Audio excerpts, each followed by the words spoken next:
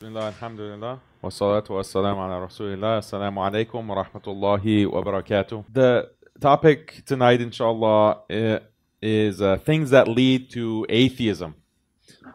And specifically, the subtle things that are not very obvious that could potentially increase levels of atheism in the Muslim community.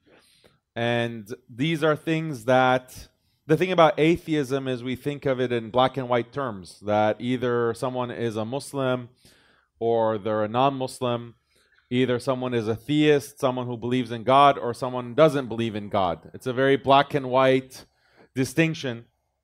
But in reality, there are gradations. There are some Muslims, their iman becomes weak and their confidence in Islam becomes weaker for whatever reason, and step by step they might approach kufr.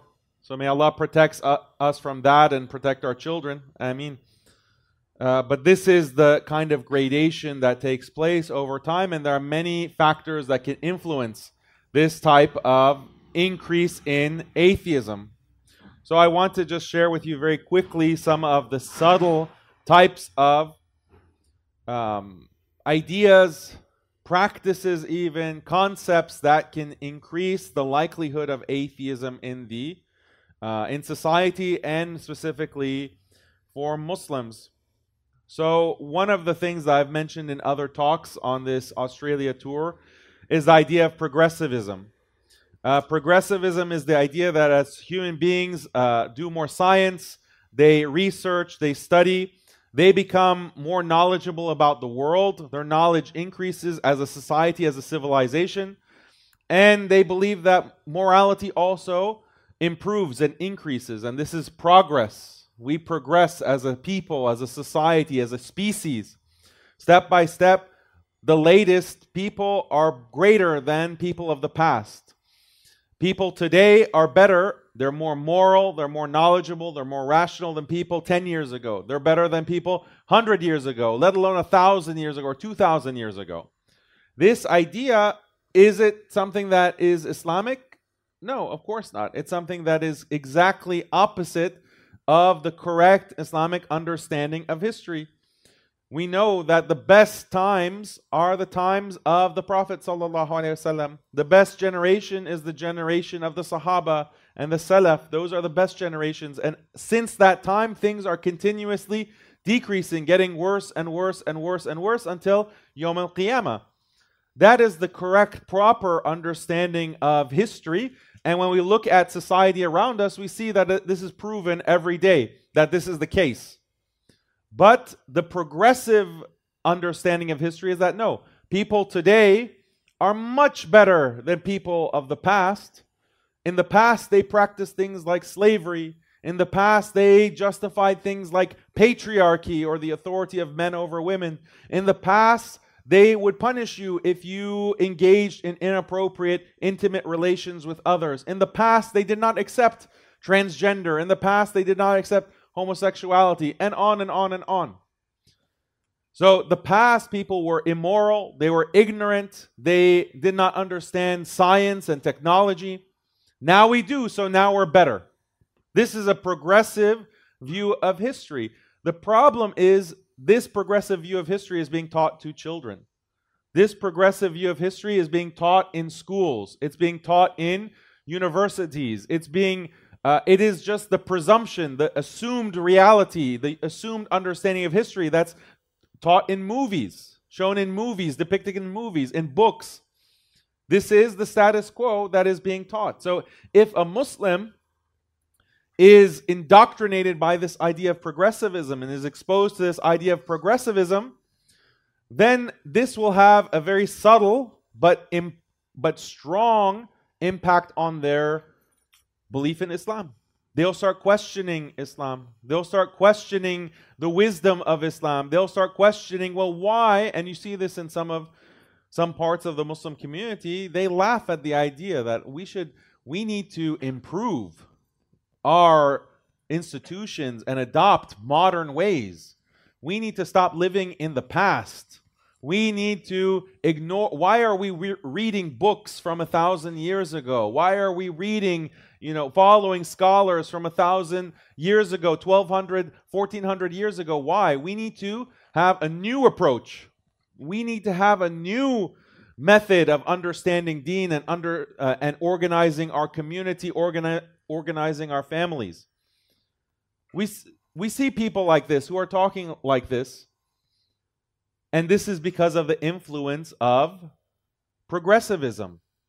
So these people are not saying we're atheists. They're not atheists, they're Muslim, but they're pushing an ideology that leads to atheism, that produces atheism.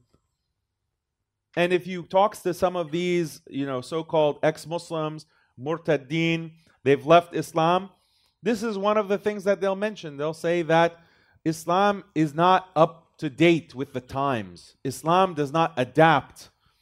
There are things that are invented, there are ideas that are discovered, and Islam does not adapt to them. Islam is not flexible. Islam is rigid. We don't like that. We want to adapt, we want to change, and we want to grow. And that's why we can't be Muslim. So this is an ideology that is going to increase atheism within society. Another related issue is the fact that the modern world has this negative and false portrayal of the past. This is a part of modern propaganda, and it is taught in universities, it's taught in schools, this idea that if you live, a person who's living 100 years ago, or living 500 years ago, or 1,400 years ago, it's like a person is in hell. The situation is so bad in history. You had practices like slavery, and there's no medicine, there's no technology, and there is none of these modern conveniences of life. It's just the Dark Ages. Everything more than 50 years in the past is the Dark Ages. And this is how our history is portrayed. This is how our history is portrayed. So imagine if you are learning that all of human history are the Dark Ages. This encourages you to be progressive, to adopt, the woke modern ideologies, and to reject your tradition, to reject Islamic history, to reject the teachings of the Deen, to reject the Quran. The Quran is something that is from the past. The Quran is something that is from those so-called Dark Ages. So if you buy into this kind of mythology about the past, this caricature, this cartoon, this myth that they have painted to depict the past as backwards and dark and vile in terms of morality, then you're going to be more inclined to reject the Quran, to reject the Prophet ﷺ, and to become an atheist. Another very subtle but destructive thing that is being taught in schools is something called the fact versus opinion distinction. What is a fact and what is an opinion? This is what they teach in school. They say that a fact is something that is objective, that can be established with science. And that is what a fact is. Whereas an opinion is everything else. So this is what they teach children in school. But this is false, even according to secular philosophers, even according to secular people who are not Muslim. This is a false distinction. Because if you say that facts are only things that are justified by science, there are many things that are acceptable as being true, but they're not established by, or they cannot be established by science. So moral claim, even the morality that these non-Muslims are accepting, things like, well, don't kill others. If you kill an innocent person, this is wrong. Okay, can you prove that it's wrong with a scientific experiment? Can you use a telescope or a microscope to see that it's wrong to kill someone or it's wrong to steal from someone? Can you use any kind of scientific method to determine that? No. Okay, then it must be an opinion. It's not a fact, so the only other option is that it's an opinion. So this is what is creating this problem of moral relativism, moral subjectivism. The idea there's no actual objective moral truths. Many of our youth, because of this school system teaching fact versus opinion in this way, because of the university system, they think that, well, morality is just a matter of your personal preference, your perspective. They'll also think that, well, religion, any kind of religious claim is not a fact.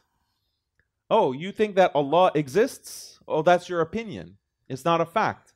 You think that Muhammad sallallahu alaihi wasallam is a prophet? Well, that's your opinion. That's not a fact. That's just your opinion. That's your belief. It's just a belief. It's your opinion. It's not a fact. And you'll be shocked because I teach a lot of Muslim youth through my classes, and this is actually the way that they think. And the source of this kind of thinking is because they've been taught fact is scientific. Fact can be established through math and an objective scientific source. Everything else is an opinion. This is what they teaching children in school. And then when you talk to them, they'll say that, you'll ask them, okay, what does it mean to be Muslim? And they'll say, well, according to Muslims, in my opinion, believe this. They believe in Allah, they believe in the Messenger, they believe in the Quran. In my opinion, in my view, they'll make it about opinion. They'll make it about a personal perspective, my perspective. They won't say, yes, Allah exists, the Prophet sallallahu alaihi wasallam is a true prophet, he's the last prophet, the Quran is the word of Allah. They won't say things in a clear-cut, factual way because they don't actually think of it as a fact. They think of it, this is my opinion, my perspective. Muslims have one perspective, Christians have a different perspective, Hindus have a different perspective. These are all just opinions in the marketplace of ideas, and we can very humbly express our personal opinion, our personal view, but we can never say this is a fact because we cannot establish it scientifically. The only thing that is a fact is what scientists say, what is established through a research university, etc. So do you see how this is actually a lack of iman? This technically is a lack of iman, because to have iman, you have to know La ilaha illallah. You have to know Muhammadur Rasulullah. You have to know, you have to have that knowledge. It can't be, oh, this is my dhann, this is my assumption, this is my perspective, this is my opinion. That is actually not correct iman. So many of our youth, Allahu Alam, maybe I shouldn't say many, but there are youth who don't even technically meet the requirements of iman because they have this kind of perspectivalism or relativism about the pillars of belief in Islam. So that is a subtle but very critical form of atheism, or something that leads to atheism. Another very subtle problem, but extremely toxic, is this idea of free choice. Every requirement of Islam is now being depicted as a personal choice. And we know about this when it comes to hijab, for example. This kind of apologetic response is given regarding hijab, like, oh, our sisters are wearing the hijab because it's their personal choice. No one is forcing them. We don't force anything on anyone. This is not correct. This is not correct, because in one sense, yes, we can't force anyone in this society because we don't have that kind of legal backing or legal authority to force a particular practice by physically forcing someone. So it's true in that sense, but in another sense, it's absolutely false. It is not a free choice. Hijab, or praying 5 times a day, or fasting in Ramadan, or not drinking alcohol and taking drugs. These are not personal choices in the sense that they're free choices without accountability, without liability, without consequences, without punishment. These things, if you choose not to do them, if you choose not to wear the hijab, if you choose not to pray 5 times a day, if you choose to accept riba, these things have consequences in the akhirah. And those consequences can be very severe if Allah doesn't forgive us. So these are not free choices. A free choice means you choose something, or something in the hukum of that thing, it's mubah. It's permissible. It's permissible. I can choose to wear this blue color thobe, or a white thobe, or a gray thobe, or shalwar kameez, or some other style. These are amongst the choices that are permissible. So this is a free choice. I have the choice to choose, this particular style, that is a free choice. But something that has a consequence, where if you do it, you will be punished for it by Allah, that's not a free choice. That's not a free choice. So we need to stop giving this false impression because we're just trying to please kuffar, or we're trying to be, try to present Islam as being very soft and flexible and accommodating for all kinds of,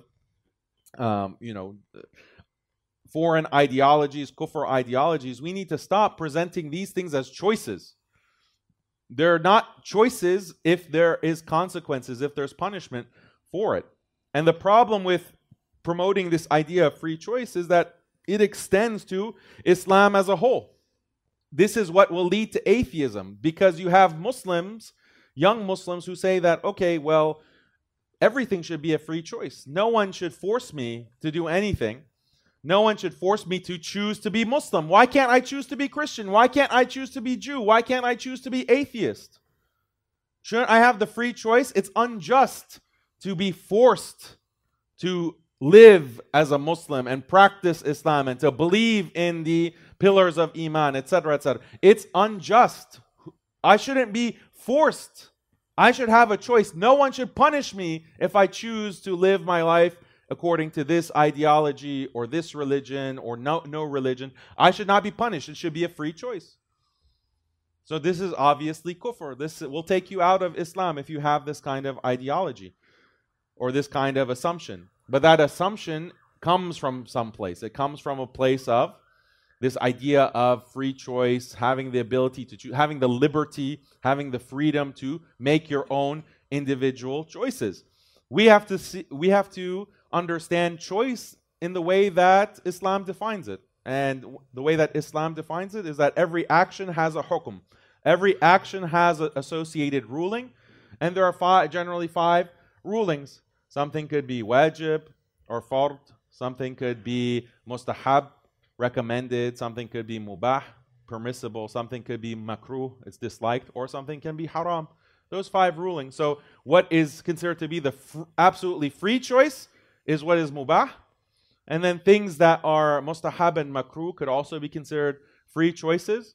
Because what is makruh, something is makruh if you abstain from doing it, you'll be rewarded. And something that's mustahab, if you do it, you'll be rewarded, but you won't necessarily get punished by not doing it, and vice versa for makruh. So that's the realm of the free choice. But when you get into what is haram, what is wajib, then we're no longer in the realm of what is free choice. So we have to be very clear on this. We have to define this for our youth. So another very toxic idea related to this is no one can judge.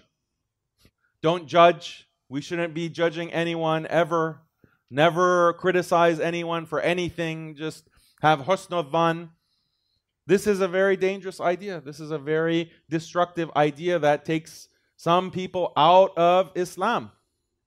Because you extrapolate. If we cannot judge in our personal lives other people for the wrongs that they do, then who gives Allah the right to judge us on Yawm al-Qiyamah?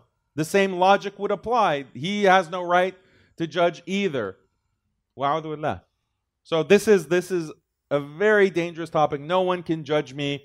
Don't judge others. Don't speak against the batil. Don't do any kind of amr bil ma'ruf wa nahi anil munkar, enjoining good and forbidding evil, because we should have husn dhan of everything. This is false.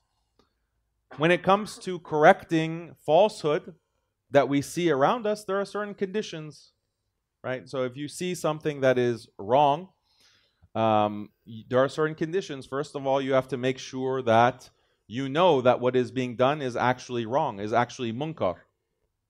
Because sometimes there could be ikhtilaf, or there could be a difference of opinion that's legitimate within Islamic different manahij, different madhahib.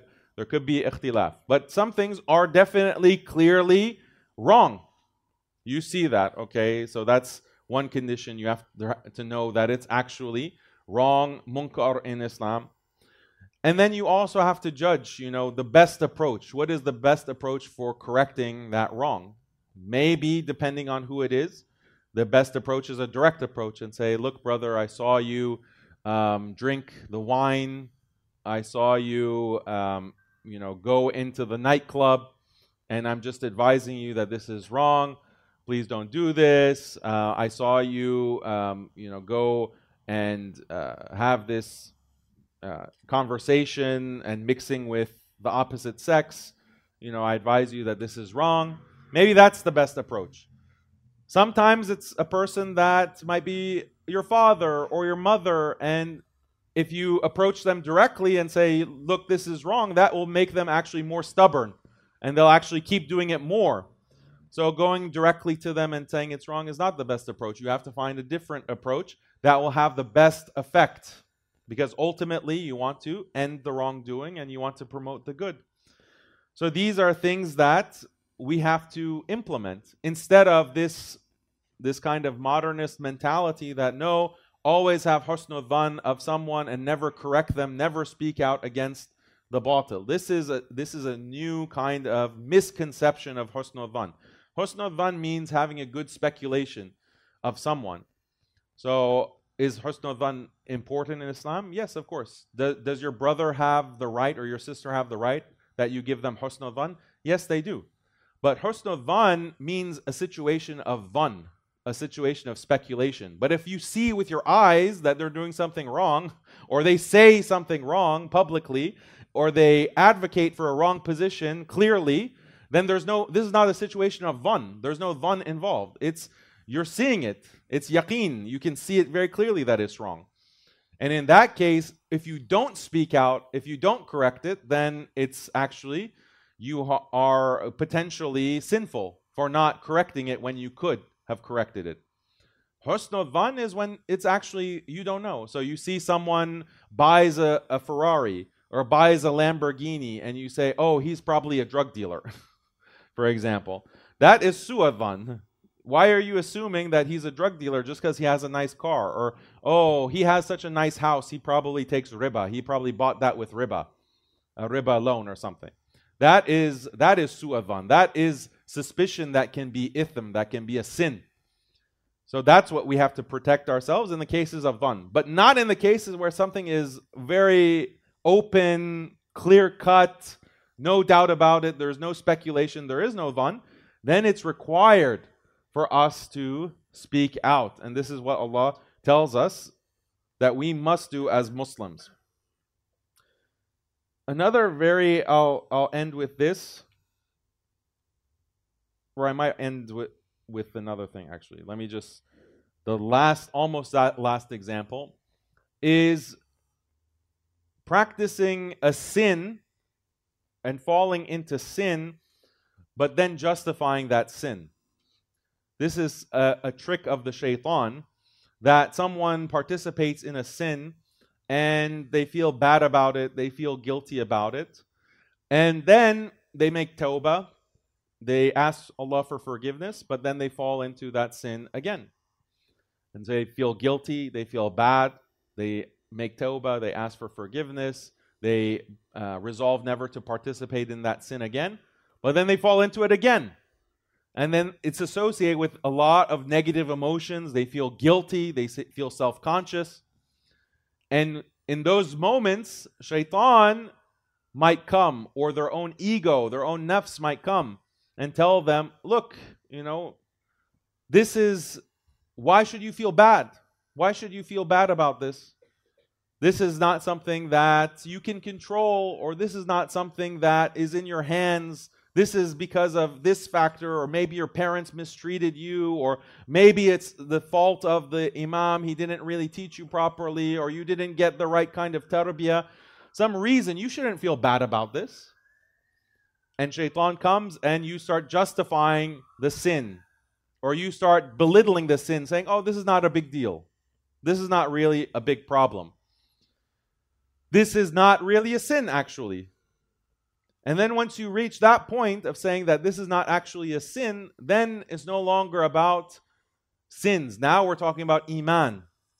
Because something that is haram, you are now justifying as halal. Or you are now considering it to be halal. This is a threat to your iman. This is potentially going to take you out of Islam because it's kufr to make something that is haram halal, and vice versa, something that's halal to make it haram. So this is a very subtle type of kufr that can affect any Muslim, not just young Muslims. It can affect old Muslims, middle-aged Muslims, etc. Another big practice that potentially can lead to atheism is the lack of discipline for children. The lack of discipline for children has a huge negative effect on our youth and on the next generation of Muslims. Why? You have this idea that is pushed within modern psychology that there should be no negative feedback for your children. You should never tell your child no. And this is actually something that I was told when I started having children. I'd have family members or friends say, just make sure that you never tell your children no. Don't find some other way, to discourage them from doing something bad. Because when you say no, that will negatively impact their psychology. It will negatively impact, their sense of self. They might become, depressed, or they might become, have some kind of mental or psychological problem. So never, ever tell your child no. And if you want to, discipline your child, just make sure that, you do it with a smile and you try your best. No, Habibi, this is, this type of approach with your children only. Because we know that the previous generation, and we know the past is so evil and the past is so bad and the previous generations were stupid, they didn't know anything and we know better. In the previous generations, there was discipline, there was consequences, maybe there was spanking, maybe your dad was angry with you, your mom was angry with you, maybe your mom, took the shib and threw it at you, and we know that that's so backward and bad and evil. Now we know better. Now we don't do those kinds of things. This is a type of delusion, unfortunately, because what happens to the child? The child has not faced any type of consequence. The child has not actually experienced any type of pain from doing something that is wrong. And just so that everyone is clear, I'm not saying that you beat your child black and blue.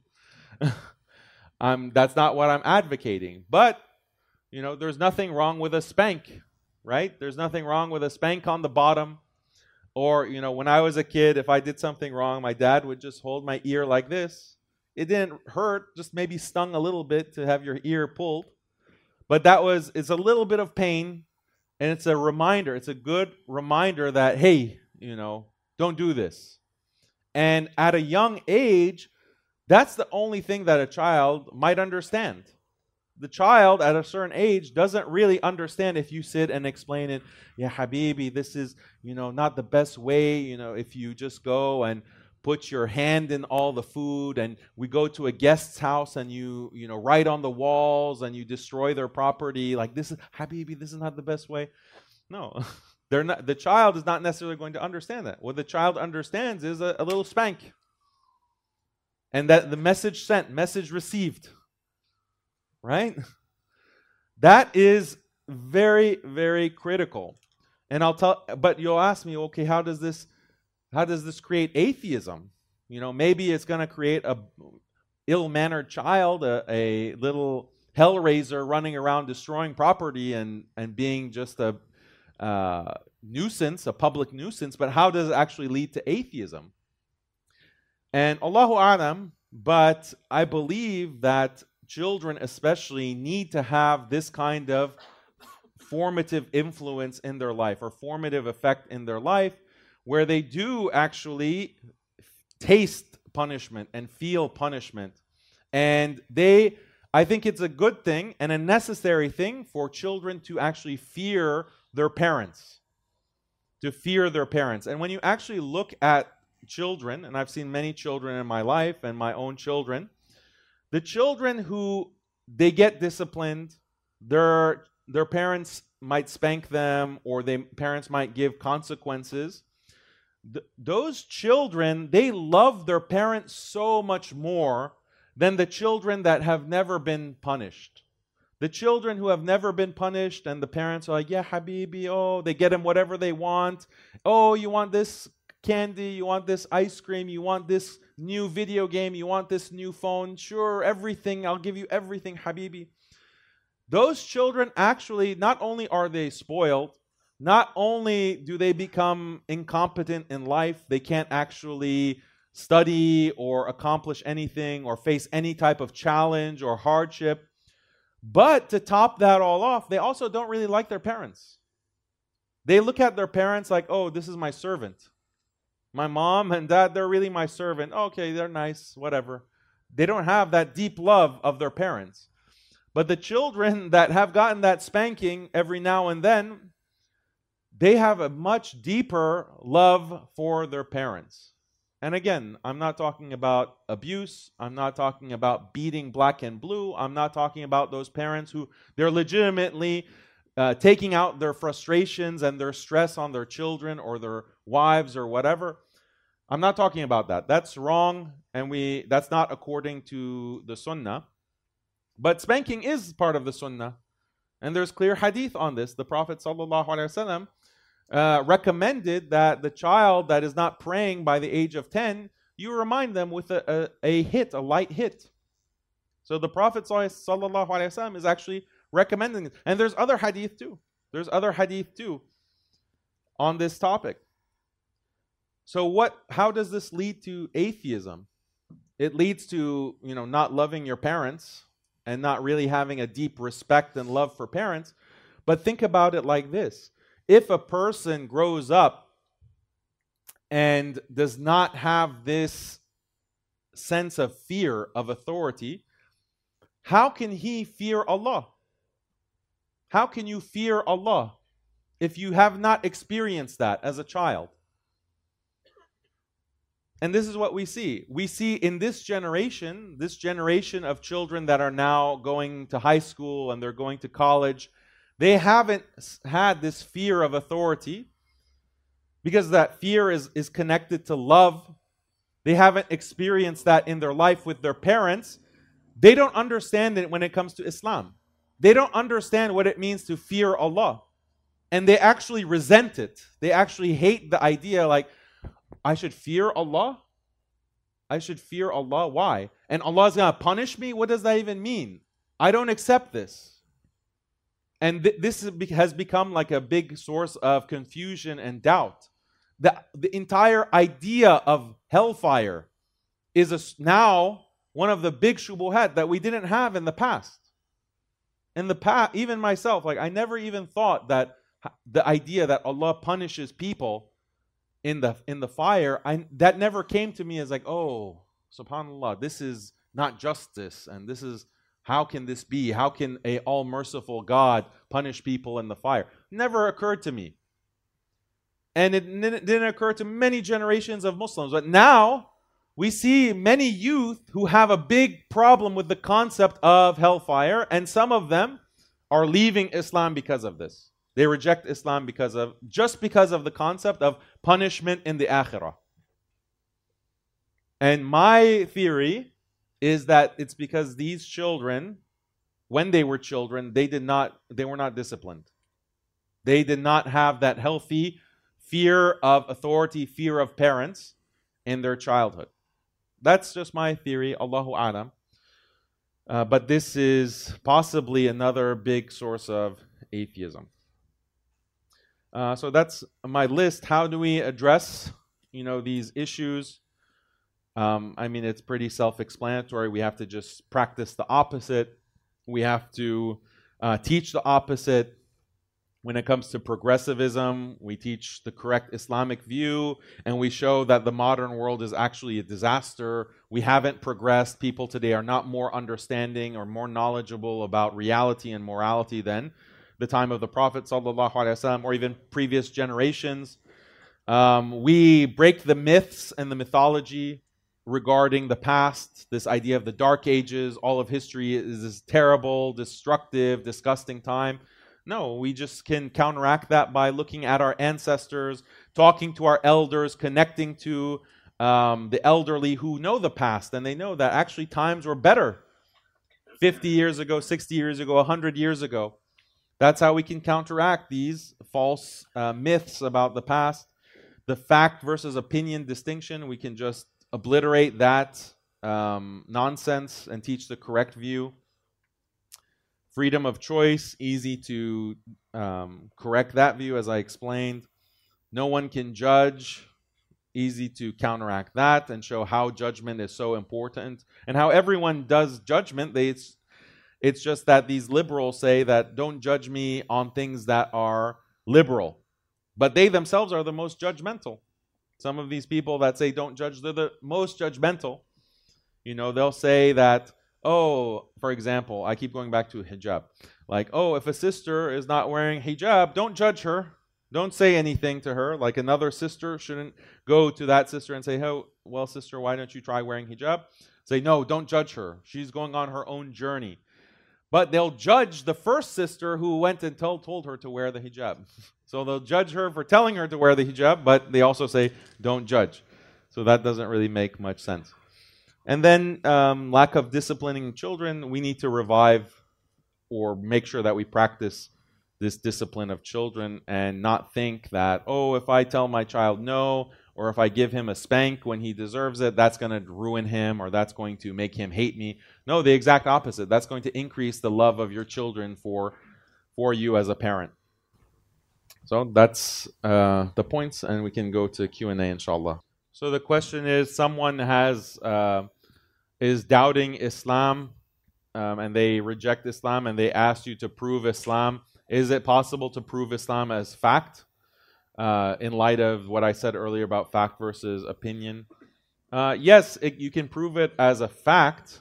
Allah exists is a fact. Islam is true is a fact. The Prophet ﷺ is a prophet. He's the last messenger. That's a fact. These are all facts. You can prove them, but not through necessarily scientific empirical methodology. You can use rational proofs. You can use abductive reasoning, inductive reasoning. You can use, according to some, you can use deductive reasoning. So you can still establish it as fact, but it's not going to be a scientific fact like, oh, let's look at the microscope and discover that Islam is the truth. So if my son or a family member came and told me I have doubts or I don't believe, then we would just have a conversation and I tried to figure out what's the source of that doubt, what has caused him. Because the first thing, you have to understand the source of the problem. What is it? Is it friends?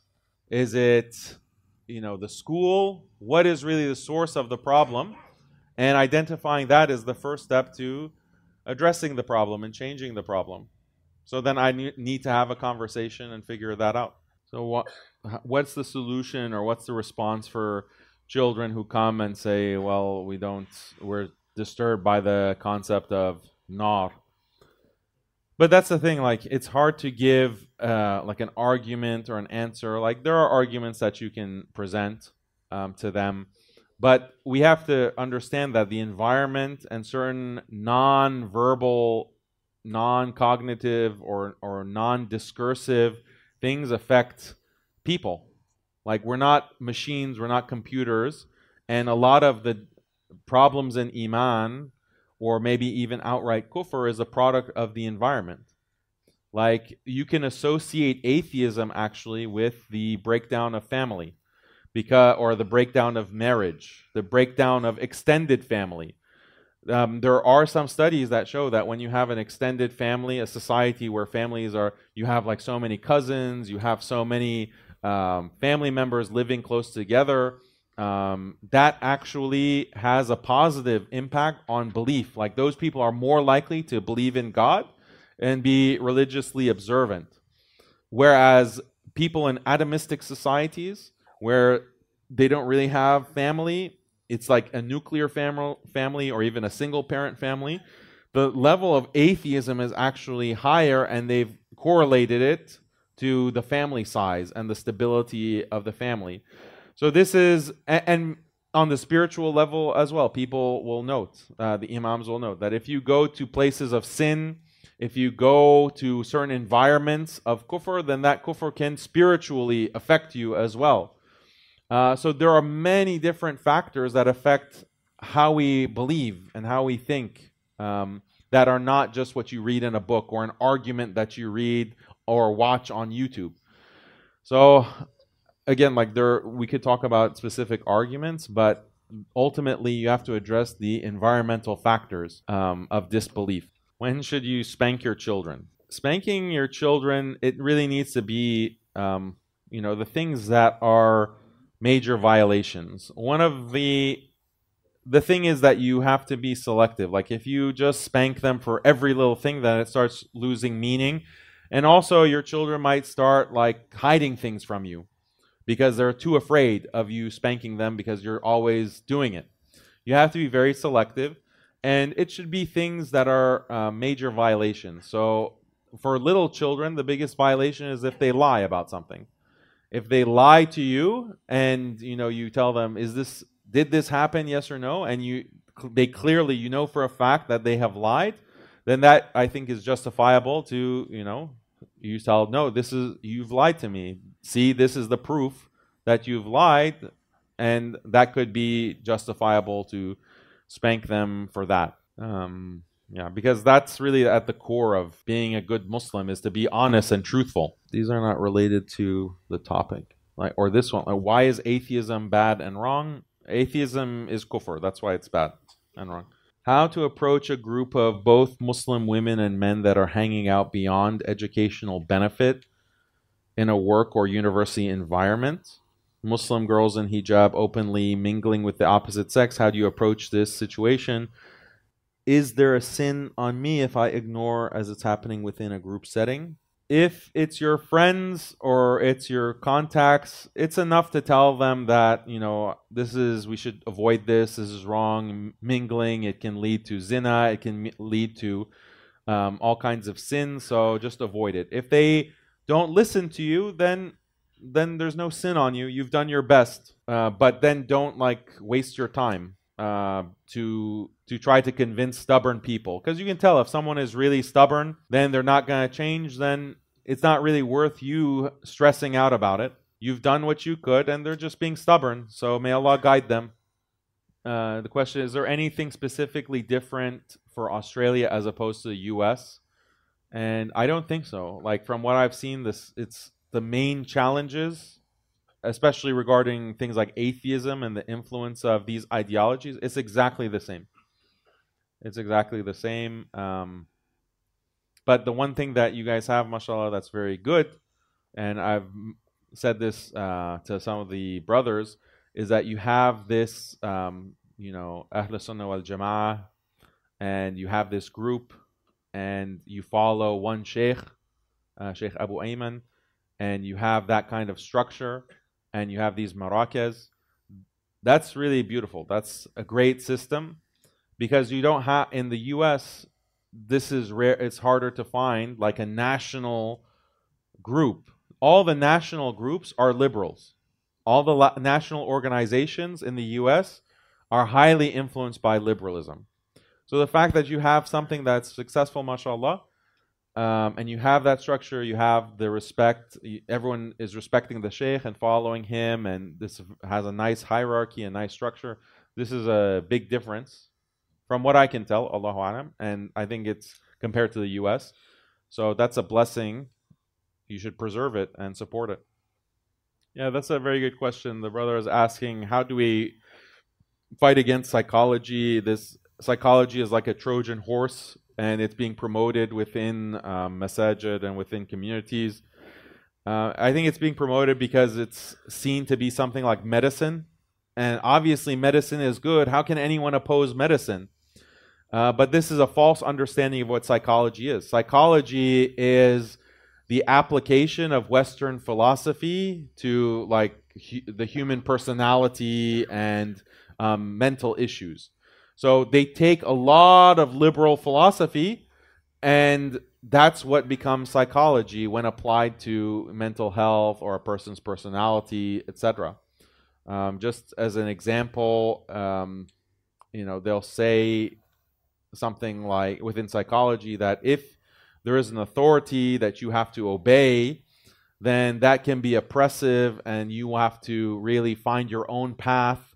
If your parents are criticizing you, then they could be toxic, just cut them out of your life. If you have a family member that is not supporting you in everything that you do and everything that you choose, cut them out of your life.